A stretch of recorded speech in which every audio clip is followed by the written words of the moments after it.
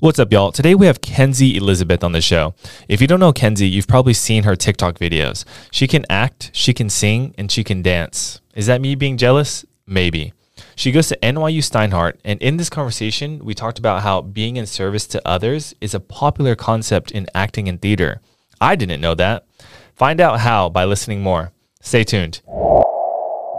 When you take on a character, you have to live truthfully under imaginary circumstances. And what that means is you have to take certain elements of your own truth to put it into that character. And so there's been certain elements of truth that I've expanded to make it a little bit more imaginary and make it a little bit more heightened of an experience or an emotion, whether that be, more in like that angry direction or more in that like content direction. Those elements of truth have kind of sparked things about how I would react.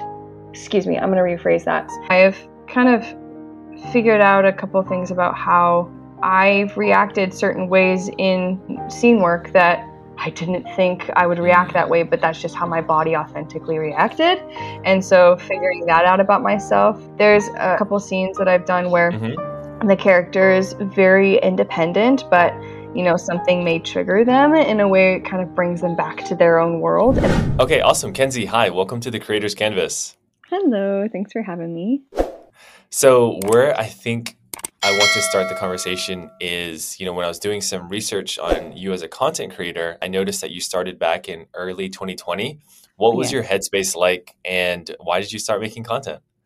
That was around the time that COVID began, and I think I was just so caught up in my own little world that I needed some space to branch out to things. And a lot of, especially performing arts opportunities, they kind of diminished. I was cast in a show in early March, and 2 weeks before rehearsals were scheduled to begin, that's when the shutdown happened. And so I was kind of feeling a little alone in my craft. And so one of my friends actually told me about TikTok and was like, hey, you should do this. This would be kind of cool for you. You can post videos and, just for fun and see what happens. And so I did that. And it just kind of became a thing for me. And I started to meet some really cool people virtually. And over the years, it's kind of expanded into this nice, creative arts community that I've built. And they're all my fans, which is kind of cool. With you being able to connect with people all over the world in this, quote unquote creative arts community that you talk about, what is a memorable, experience or conversation from that's top of mind for you? Because I'm the same way. The number of people I've connected with that I never would have, without social media is kind of crazy. Yeah. Well, I definitely have noticed the same 4 to 5 people that have been on my page and kind of following my journey since the beginning. So that's kind of wild to think about. And there was one person, his name is Paul, and we had been following each other for a little while. And then we finally, a year and a half later after following each other, we finally got to meet in person in the city and just kind of talk. And we walked around the city for 2 to 3 hours. And it was just, so that kind of stuff is really, really cool. I also met one of my good friends at NYU. Her name is Madison. And she actually reached out to me via social media and was like, hey, I noticed you're going to NYU this fall. Do you want to get coffee or something? And I know this might be weird, but might be fun. And I was like, cool, sure, why not? And now, we're good friends. So it's just kind of weird how virtual communications can lead to something more. Yeah. Yeah, I completely agree. Kind of a crazy story from that on my end. So I got back from Europe about 3 weeks ago, shot interviews over there, and someone I met virtually actually helped me film when I was in Prague. So he's from the Czech Republic, and we had kept in touch, and he actually took a 3-hour train ride to meet me, which was nuts. And so we ended up hitting it off. I mean, I knew from the time we started talking online that we'd be really good friends. And so that was just, further solidified, when we met in person, which is really cool. So Kenzie, for you, so you mentioned when you started creating content, you needed a place to kind of, have a community, and with it being COVID, everyone's in their own bubble. And so when did you start shooting content just to shoot content to actually, try to be more intentional about it, kind of in the way that you do now? Well, I've got to be honest with you. Even now, I don't post to get traction, or I don't Mm. post to reach a specific target audience. I Mhm. truly just post for fun. Yeah. Oh, I love that. I don't want to think of it as a job, because then it becomes boring, and it Mhm. then becomes this like competition with like, oh, I need to do this and I need to and it just becomes so stressful. There's been Mhm. times where I post 4 to 5 times a day, because I'm like, this would be kind of cool, but like I'm not expecting anything. And then there's times Mhm. where I go like 7 to 8 days without posting a single thing, because the Mm. algorithm is so unpredictable. And so I'm just like, why waste the time and energy to figure out the algorithm that's never going to be figured out in the first place? And I find more success with that, because I'm able to just kind of be myself and not worry about like putting up this it's hard to describe. It's hard to describe. I Mm. find more authenticity within myself when I just do it when I feel like it. Mm. And I find that people stick around for that too. So, Yeah, and clearly from the the audience that you've built and the community that you've talked about, which I think is incredible. So, kind of when I was looking at all the types of content that you have posted, it's such a wide range. I yep. loved seeing things all the way from your sword fighting class, to Oh, all the you way went to way like back. Oh gosh. all the way to like the singing videos that that kind Yeah. of you mentioned that earlier, which is really cool. And so from that, what types of content do you love posting the most? You mentioned you love to post, kind of based on how you feel, and I would love to hear, what resonates most with you. Think anything that involves storytelling. So it's a dance Mm, thing, something that communicates something and makes somebody feel something, mm, whether it's a good feeling, a, a bad feeling, or kind of a neutral feeling, just something that evokes emotion from somebody that could be very cathartic for an audience member. It's similar to live theater, even TV film, like that stuff makes people feel something. Especially in the last week, I've noticed that like just communicating something is the most effective way to get somebody to listen. Can you expand on that a little bit more? So communicating something is the best way to get to someone to listen. So do you mean like communicating it and trying to figure out in what way to say it that it'll land best with that person? Or No, I meant like in songs, for example, Mm, there's a lot of singing trends that are like, little riffs and high notes and stuff like that. But if you can really make somebody feel something by communicating something, mhm. that's kind of where I found success. It's hard to describe. Oh, interesting. And so, okay, so I'm starting to gather. That's fascinating. So, what is an example in your head? The most recent thing is What Remains by Drew Gasparini. Actually, that is a really good example. What Remains by Drew Gasparini, because the first time that I posted anything related to that, it was a short snippet. It was 2 lines, two phrases, but they were filled with so much like need of trying to communicate something that I couldn't find the right words to, and so that resonated with people. And then when people were requesting the full thing, before I had time to record the full thing, I just included the riff.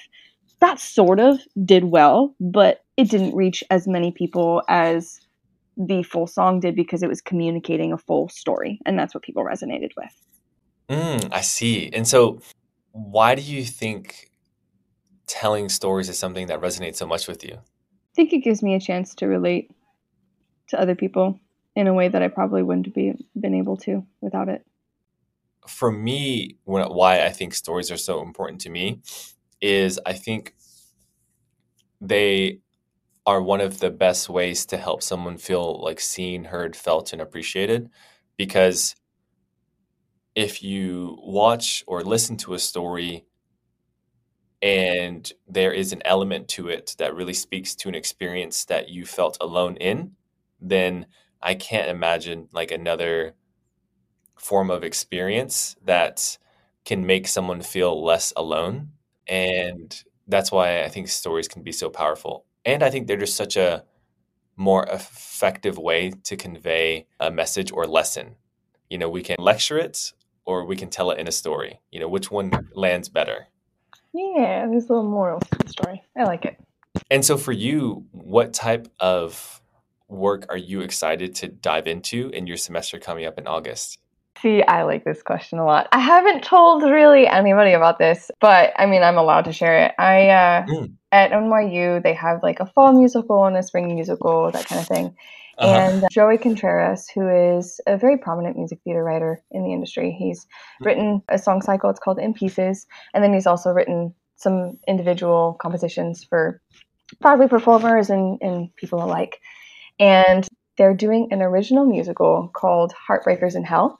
Mm. And they had auditions for it, they had callbacks, and a girl ended up getting booked. So I get to do an original character, which is so cool to me. Oh my I think gosh. a bucket list item is kind of originating a role, so that way I am like I get to take on the material in a way that it's never ever been performed before because Hmm. it's never been performed. So I'm very excited for that opportunity. I'm very fortunate for that opportunity. But that starts in August. So that's kind of what I'm mainly looking forward to. And then this whole year is going to be focused on showcase and recital. And so that's kind of wild to think about. No more Gen Eds. We don't even get we get some classes, but it's a lot of it is just coaching instead of like full on acting classes or full on song analysis classes or script analysis, stuff like that. It's all coaching based, which is very interesting. Yeah, that 100% is. And first of all, congratulations. I Oh, thank could you. literally see how excited you were on your face, talking about that. And the fact that it is literally a bucket list item for you, and that's something that's coming up, I can't think of anything more special. And I think it's so beautiful in life to have something to look forward to. It's like, because like what's coming down the line is like, oh my gosh, can't wait. And so, what is the importance of playing an original character? And then, so this is where I don't know as much about, the work that you do. I get to create my own circumstance work. That Really? Yeah. So the character is set. Like it's our the character is in a circumstance. The character is in a plot. It's every but nobody has ever taken on the challenge of kind of bringing that character to life. And so being given the opportunity to Mm. bring the character from the page to the stage rhymes. Okay. Okay. Bring the character from the page to the stage. That's just it's so fascinating because there is a decent amount of work that goes into that. And so Hmm. not having, something to go off of and just kind of creating it from your mind. It's kind of like choreography or even a writer, like taking an idea, a seed of an idea, and then blossoming it into a flower. It's kind of like that. Mm. You have this seed of a character, kind of written on the page, but you get Yes. the opportunity to bring it to its full length. You get to create Mm. the memories and you get to create the relationships and you get to create you get to do everything. And that is so cool to me. That's actually amazing because I imagine that comes with a lot of responsibility. And for you, how do you think about how you approach bringing that character from the page to real life? Because I'm sure for every different person, they have a different way of how they would execute it. And I'm curious, how do you think about that for yourself? Well, my first step would be to go through the script to figure out what's written. What did the author write about it first? What did the author Hmm. write about my character? Write that down. What does the character say about myself? Write that down. What do other characters say about my character? Write that down. And Mm. what do the stage directions tell about my actions versus my words? And that Hmm. once I write all of that down, just kind of compare and contrast to see, okay, what am I saying versus what am I doing? Because we all know that actions speak louder than words. And so that tells a Yes. lot about a character. So I would do that, figure all of that out, and then from there, I would go through and based on the actions and the words that I've said in the show, Hmm. create my backstory. So who were my parents? Where was I born? It's a play about mythology, so it's not going Mm. to be Oh, like, oh, awesome. Sally lives, around the corner with her parents and goes to, a K through 8 school. It's not going to be like that. It's going to be a little bit more Yeah. complex than that. But kind of going through and creating the moments before leading up to where I am now is going to be the coolest part about it. Do you learn about yourself through playing different characters? Oh, absolutely. And what does that process look like? Because the thought had just occurred to me. If you have an example too of like something you've learned about yourself, like that's incredible. Well, in when you take on a character, you have to live truthfully under imaginary circumstances. And what that means is you have to take certain elements of your own truth to put it into that character. And so there's been certain elements of truth that I've expanded to make it a little bit more imaginary Mm-hmm. and make it a little bit more heightened of an experience or an emotion, whether that be, more in like that angry direction or more in that like content direction. Those elements of truth have kind of sparked things about how I would react. Excuse me, I'm going to rephrase that. I have kind of figured out a couple things about how I've reacted certain ways in scene work that I didn't think I would react that way, but that's just how my body authentically reacted. And so figuring that out about myself, there's a couple scenes that I've done where the character is very independent, but something may trigger them in a way it kind of brings them back to their own world. And that's, I've kind of example of 4,000 Miles by Amy Herzog. She's the character is a very independent person, but when it feels like her world is falling apart, she starts to become dependent on the only thing she knows. And so that, I didn't think I would relate to that, but after completing that scene, like 4 weeks, I kind of resonated with the character a little bit more so than I thought I would have before taking it on. Once you realized that you actually resonate with this character more than you initially thought, did that trigger some sort of like reflection within yourself or learning or, self-discovery? Yeah, I would say so. I think it allows me to kind of branch out into new discoveries about myself. So, Kenzie, I would love to hear if there are any stories that come top of mind for you as to a time where you learned a lot about yourself through like a specific character or experience that you had, in kind of all of the work that you do.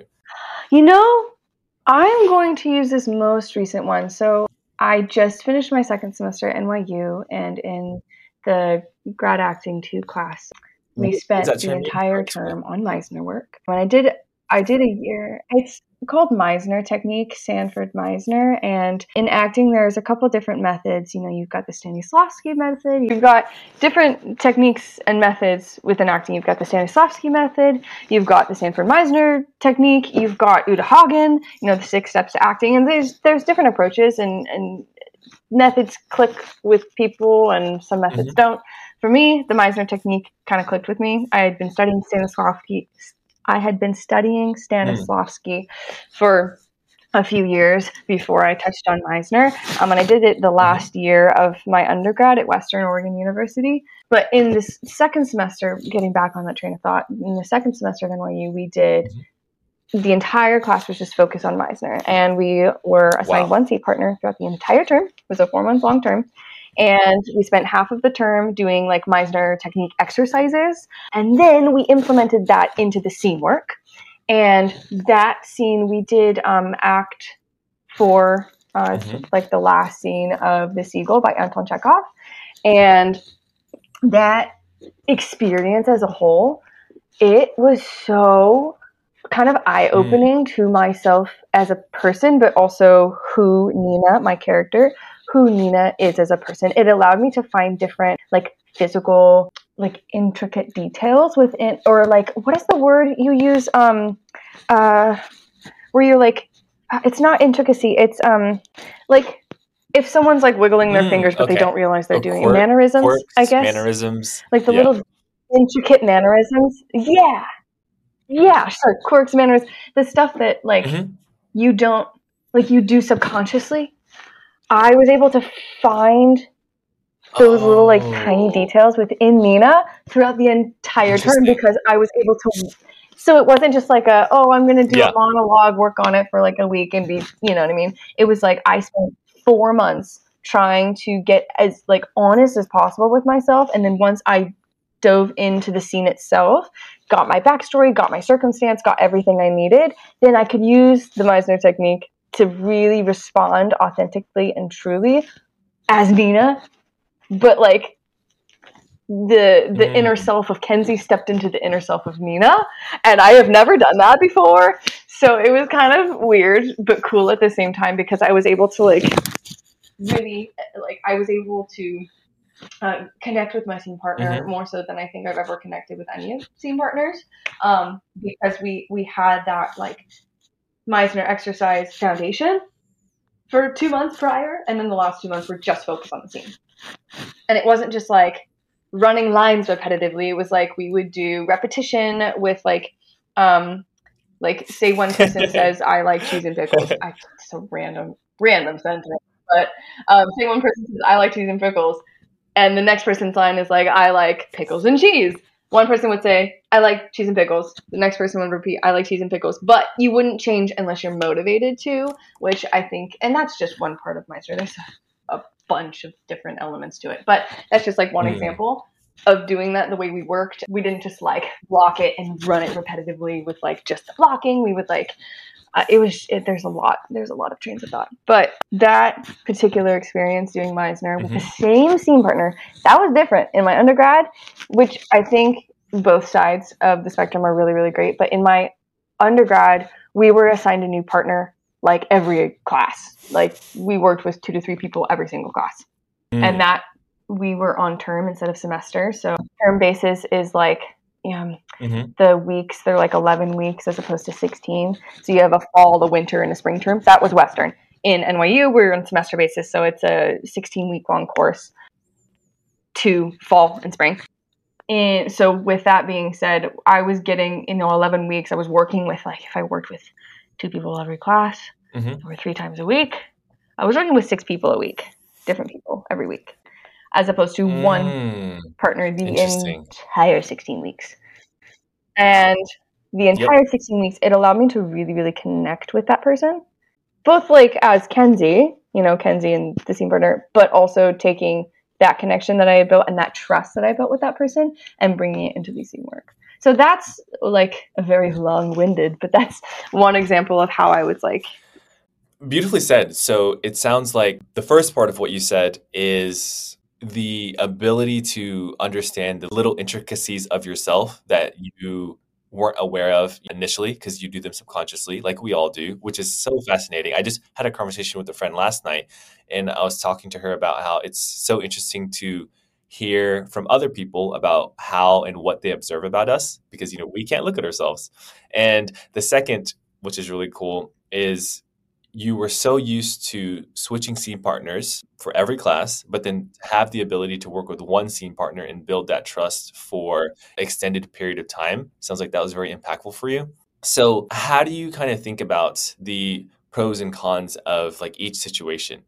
So one is, working with one for a long time, and the other is, switching every class. I think switching every class is beneficial because you're able to kind of bounce off different personalities and test how you work with others at a more frequent rate. And so you've got to get used to working with different personalities. You've got to get used to, kind of bouncing off different people at a time. But on the flip side, working with one person the entire duration, it allows you to really set some like foundation with the person you're going to be working with in the scene. And so you're able to gain a trust that, for me, I was not able to get that level of trust switching partners every week because it was like I'm reestablishing things. I'm reestablishing boundaries, and I have to, I can't just like kind of fall into routine, which can also be a con with working with one person. You could become complacent with that person. So working with multiple people, you don't get complacent because you're always on your toes. You're always trying to like, stay on top of things and like actively listen, which is part of Meisner. You have to actively listen. And so you're having to actively listen to the different mannerisms and the different verbs that different actions that people are taking. But with one person, you're able to kind of establish that foundation and get a trust that you would not have been able to get with the multiple people. So I think doing both is really important because you get both sides of the spectrum. In certain plays that only have like 4 people, 4,000 miles is the top thing in my head right now. That show, it only has 4 people. And so you're going to be working with the same 4 people. And in some cases, you're going to be working with the same singular person for a very long period of time. If it's a 4-week rehearsal process or 3-week rehearsal process, it's not that long, but you're going 8 hours a day. So you're going to be with them for quite some time. So, studying with one person is very, very beneficial. But if you're in a show like, The Prom, where you have many, many, many people that you're working with and many people that especially if you're like ensemble and you're having to communicate with different characters at a time, also very beneficial to get that. So, Kenzie, what are the best parts of you that are brought out when you have been able to develop that trust with a scene partner? I am able to kind of have a lot of Mm. empathy with that person and actively listen to their needs and Hmm. concerns rather than just focusing on what I need and Ah. what my concerns are. When I'm working with multiple people, I am so focused on what is my objective or what do I need from them. And it's so quick that it goes by so fast. And so I'm not able to like really focus on what that other person needs. And so working with that one person, it allows me to kind of just take a step back and realize that I'm not the only person in the room, that somebody else is too. The greater theme that I'm able to pull out from what you just said is it's this idea of being completely in service to the other person versus thinking about being in service to yourself. Mm-hmm. And yeah, I agree. Putting all of the Hmm. attention on your other is that's I mean, that is the biggest thing I've Mm. learned actually. Because if you're focused on your other and not yourself, you become selfless as opposed to Mm. selfish. But even if it's like even if let's see, for example, say your goal is to like to get this person to give you a candy bar Yeah. just for fun, you're still focused on them because you're getting them to give you something as opposed to, oh, I need to do this It to. does. Does that make sense? Focusing on others, that is the main thing. Okay, so I'm super passionate about this topic because isn't it crazy that the best scene that we can build is whenever we're being in service to the other versus being in service to ourselves? Because inherently, we wouldn't think that would be the case, right? And I would love your thoughts on this. So, had lunch with we call him my grandpa, but he's not blood related, but my grandpa and his wife, both 80 years old, been married for 50 years. And I asked him what has been the secret to the longevity of y'all's relationship. And he said, service to the other was always put at the forefront for both people. And he said, him and his wife said that they feel like that's what's lost on, like today's generation. And was curious to ask you, why do you think that's a concept that maybe our generation struggles with so much? Well, I think our generation is just Hmm. a lot more independent now. I think that there should be a balance. Like, you shouldn't be completely selfless because if you consistently do things for others and you Hmm. never do anything for yourself, you're going to go cuckoo bananas and you're not going to be happy. I mean, you have to be happy with yourself before you can be happy with someone else. That's just my personal opinion, and you can take it or leave it. But in a relationship, there needs to be give and take from both sides, both parties.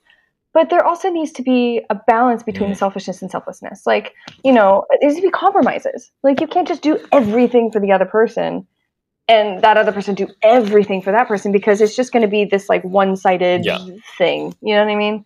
You need to have a balance. Like, if you want to go to the movies, and I'm taking really, really like lowball examples. I don't want to get too deep with this, but Uh-huh. if you want to go to the movies, but your Yeah. person wants to go to dinner, maybe you do both, or maybe you choose to go to the movies on Friday and dinner on Saturday. So that way you're both happy, but you make a compromise.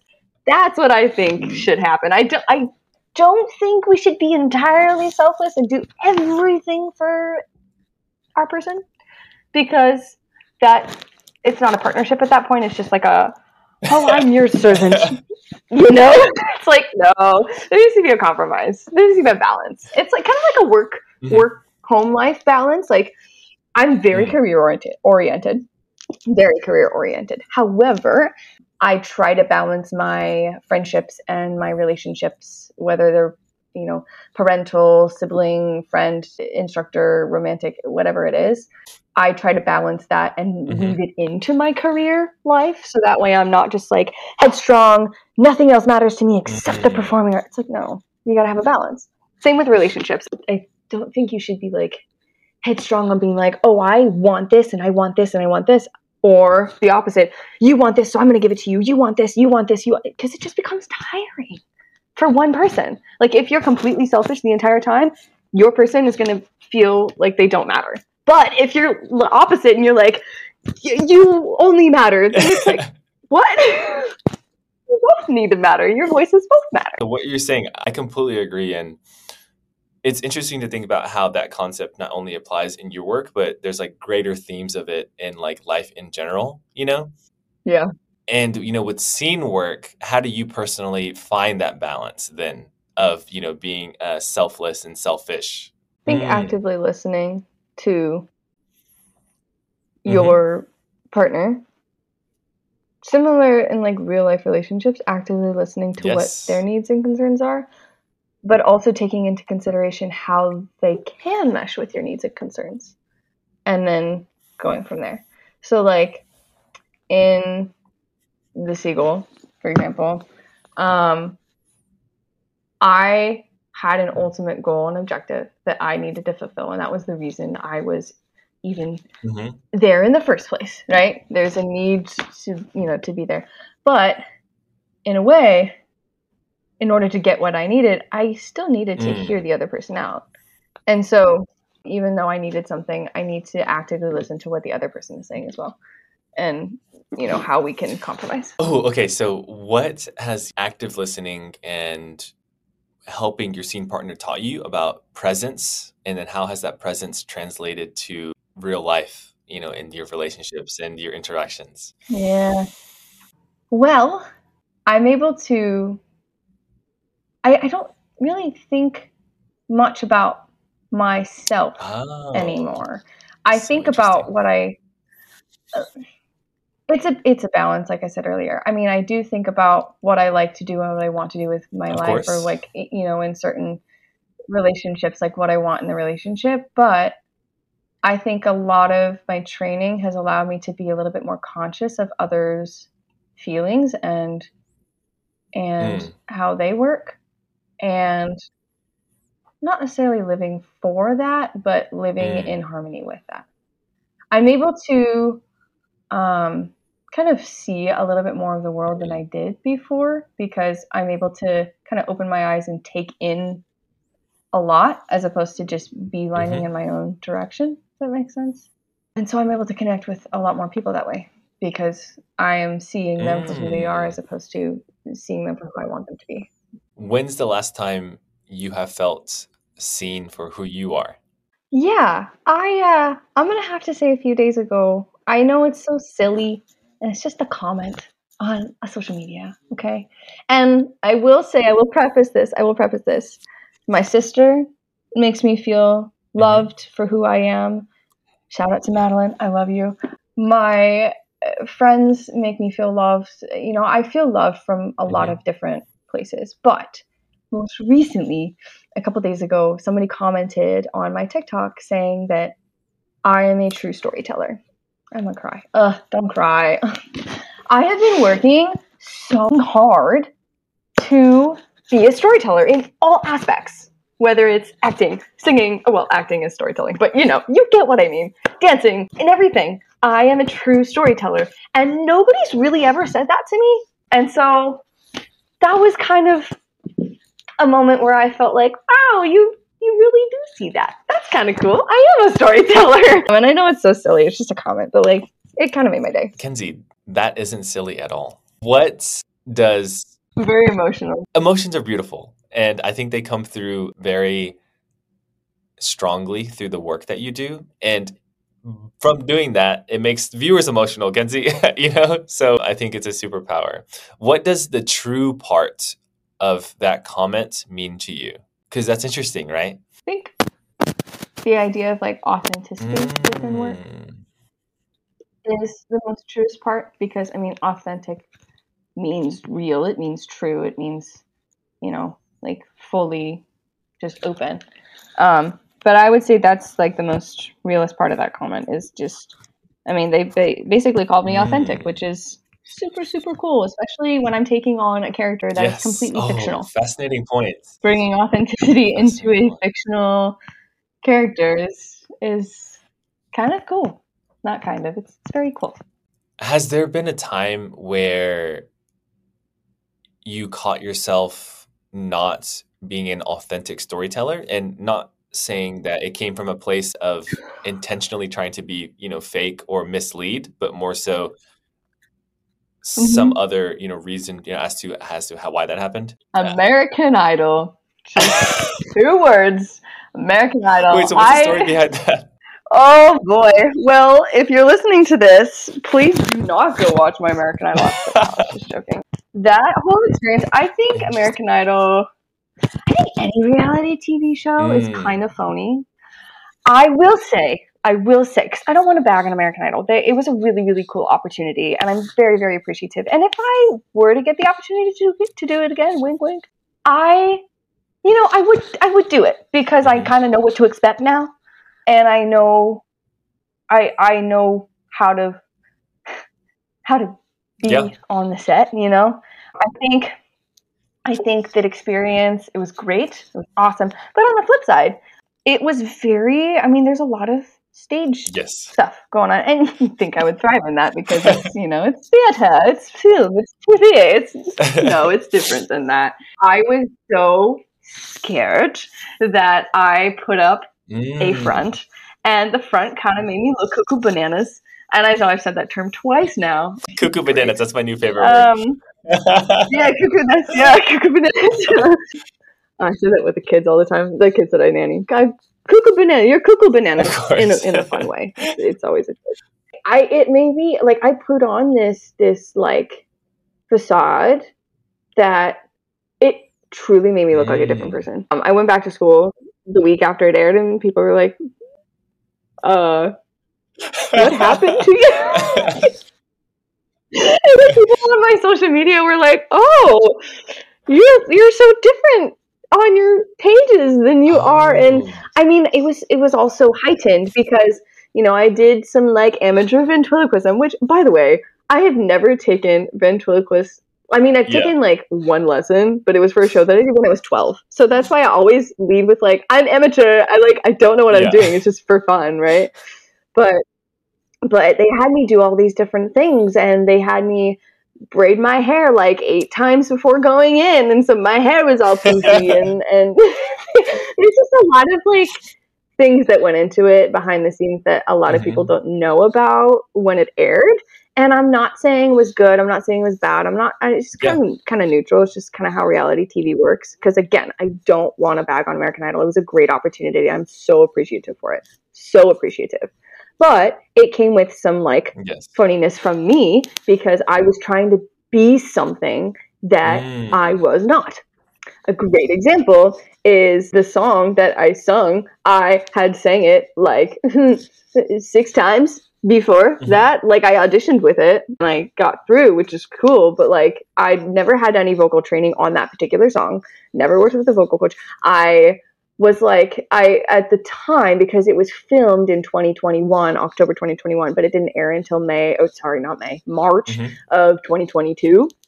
And so, there was a good chunk of time in there between when it was recorded. But at the time, in October 2021, I had just started to learn, the mixed belt. And I just started to, like, find different resonances and, like, how to not control it, but, like, within different songs, how to, like, I had just started to find the mixed belt. And so I'm going back to repeat so I can finish the thought. At the time, I wasn't super comfortable with the, in quotations, mixed belt quite yet, because I had just learned it like a year prior, a year and a Mm. half prior. So I was still a work in progress. And so the song that I chose, I was so scared that I was going to bomb it that I was like, okay, I have to do something. And mind you, I hadn't worked vocally on it with a coach, and I hadn't worked it circumstance work wise. I hadn't worked anything. And so I was like, okay, if I just do something, then I will be fine, because I'm not going to be focused on my voice. I'm going to be focused on like everything else that I'm doing. And so because I didn't put in circumstance work, and because I wasn't trying to act it, but I went in there and I looked like I was mad the whole time, because, and like the faces that I made, it was hard to watch. But it was fun. I blacked out. I don't remember anything except for like two words that one of the judges said. But it was a very interesting experience because I was not myself. I was trying to sing and trying to be what I thought Mm, everybody else wanted me to be. But since then, and it's been almost it'll in a few months it'll be 2 years two mhm, years since the filming of it.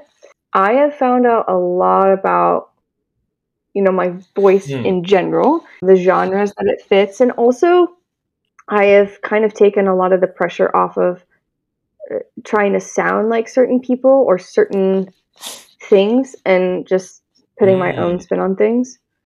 And if people like it, great. If people don't like it, great. Like, I just, you know what I 100%. mean?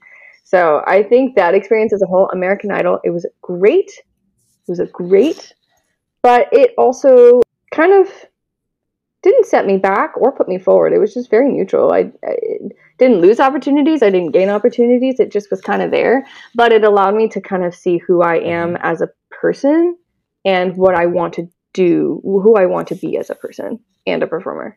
Who do you want to be as a person and performer, Kenzie? I want to be myself for people to connect to, and Beautifully said. that's it. It's so fascinating because it sounds like the American Idol experience was a mix of two different things. One was, being something that you thought you needed to be, plus, kind of the whole industry of reality TV and how things are cut and staged and, presented so that it's entertaining, for an audience. And so that in combination was like, oh my gosh, like who is that on screen? Yeah. At the same time, I think it's fascinating because you going through that, I think has helped you grow so much into being that authentic version of yourself that resonates with people so much. And so I love this concept of taking an experience that maybe wasn't the best and then extrapolating lessons learned from that and incorporating that to then be that version of ourselves that we want, which I think is beautiful. So Kenzie, as we're wrapping up on time, we love to end off on this question: is there anything you wish that people knew about you? And the reason that we like this question is because with the Creators Canvas, we try our best to humanize content creators. Oftentimes, an audience can put distance between themselves and content creators that they love watching. And we're just like, hey, actually, we're no different than you guys, you know? Yeah, I'm human. I go through struggles just like anybody else. I have love and I've had heartbreak. I even though I seem for videos especially, I'll post the best takes, but sometimes those takes will take 40 minutes as Mm, opposed to the 1 20-second clip you see. Sometimes I just want to cry, and that's okay, mm. and then other times I am very elated to do the things that I do. We've got hills and valleys. I'm human, and I think that's the biggest thing that anyone needs to take away from this is that we all are human. That's all we are. Some people are put on bigger pedestals than but some people are put on bigger pedestals than other people. But they shouldn't. I mean, we're all human, and we all do what we can to survive. Beautifully said, Kenzie. Thank you so much for coming on the Creators Canvas. I really loved the conversation. Awesome. Thank you so much for having me.